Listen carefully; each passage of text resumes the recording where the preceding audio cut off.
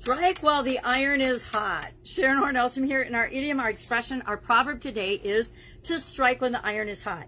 Now, I got a hot pad. I've got a actually selfie stick that I never used because I didn't have any iron. And of course, a pink hammer, because doesn't everyone have a pink hammer? When I moved out of my house last year, I let all the tools and things go with my son and my ex-husband. I'm like, I don't need tools. But then I kept one little pink toolkit. So I've got a little house set of pink hammers and pink everything. And it's like, pink is definitely not my color, but I guess it is now as I sit looking at a pink teddy bear, right? So strike while the iron is hot. What does this mean? It, of course, comes from the field of blacksmithing, or the profession of blacksmithing. It goes back at least as far as the 1500s, when blacksmiths would heat up a piece of iron, and then when it got red hot, they would, of course, put it on the anvil, and then they would bang and pound it into the shape that they wanted it to be, whatever it is that they were making out of iron or steel or whatever kind of metals they used back then. I'm not even going to pretend I know what they used. So we heat up the iron to make it malleable, to make it moldable, and then when it's on the anvil, you can make it into any shape that you want.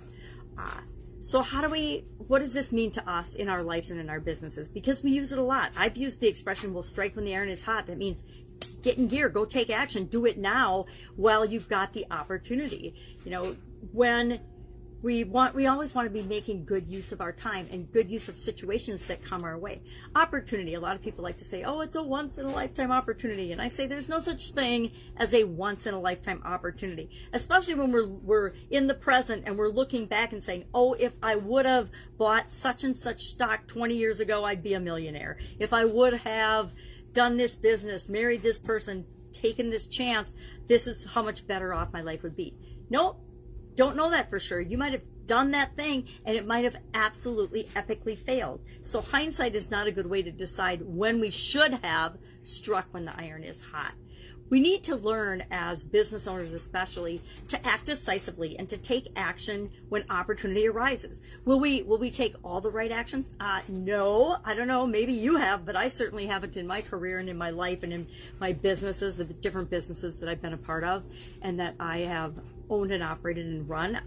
I've gone after different opportunities and they've fallen flat on my face. And then I've gone after other opportunities in a light way, thinking, oh, maybe this isn't really for us, but let's see what happens, only to win one of the biggest opportunities, the biggest deals in that business or my career.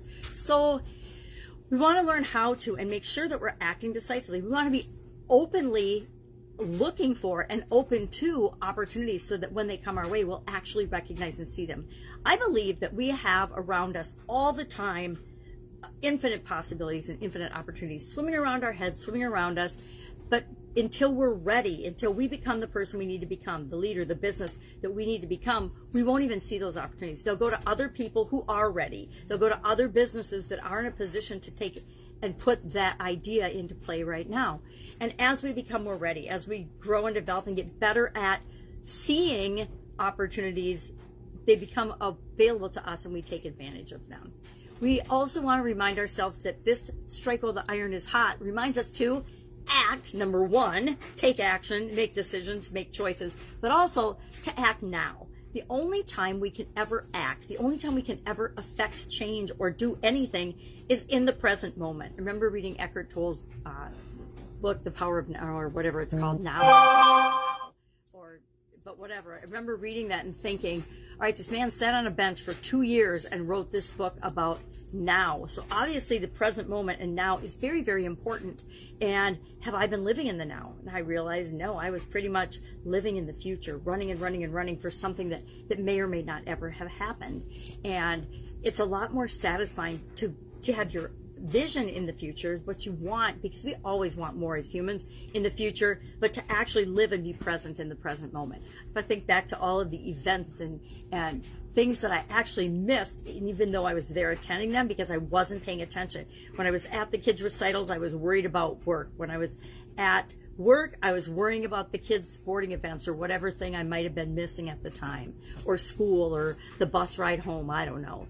All kinds of different things. And I wasn't as present as I could have been and should have been in those moments. Now, I can't go back and change any of that, but I can certainly learn from the mistakes I've made in the past and say, okay, I need to be more present. I need to pay more attention to what I'm doing right now. And guess what?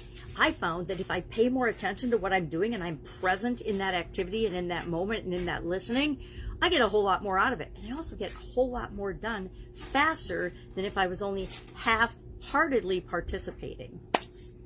So I've had lots of opportunities to strike while the iron was hot. Some opportunities I took advantage of, lots of career changes, career moves, buying my partner out of the Italian food manufacturing business when I left corporate America, coming online a couple of years ago when I got divorced and divested myself of all the businesses I had with my ex-husband.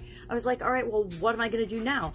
And it was almost overwhelming because there were so many possibilities and so many opportunities. And I sort of found the same thing online. You hop online, you're going to do something, unless you have a specific thing in mind, it's really easy to get sucked into and pulled into different directions.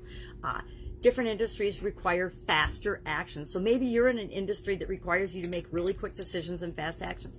I think of media and printing. I was in the newspaper industry as one of my corporate career stops. And the product was only good for one day.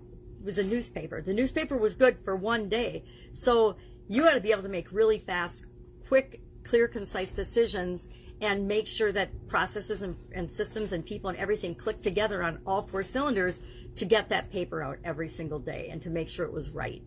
And there's other industries where they have, massive lead times. I think of Elon Musk and his space things, and electric cars and everything. They have a much longer lead time to create, so you have more time to make decisions and choices. But you have to decide to strike when the iron is hot. When the opportunity first shows itself, you want to jump into that opportunity. Because as much as people like to say there's room for everybody, and there is in the world, there's usually only one true industry leader in an area or in a niche, or in a market. And once that industry leader gets in and makes their foothold and makes themselves known, they usually end up with such an advantage that everybody else is just playing catch up and me too.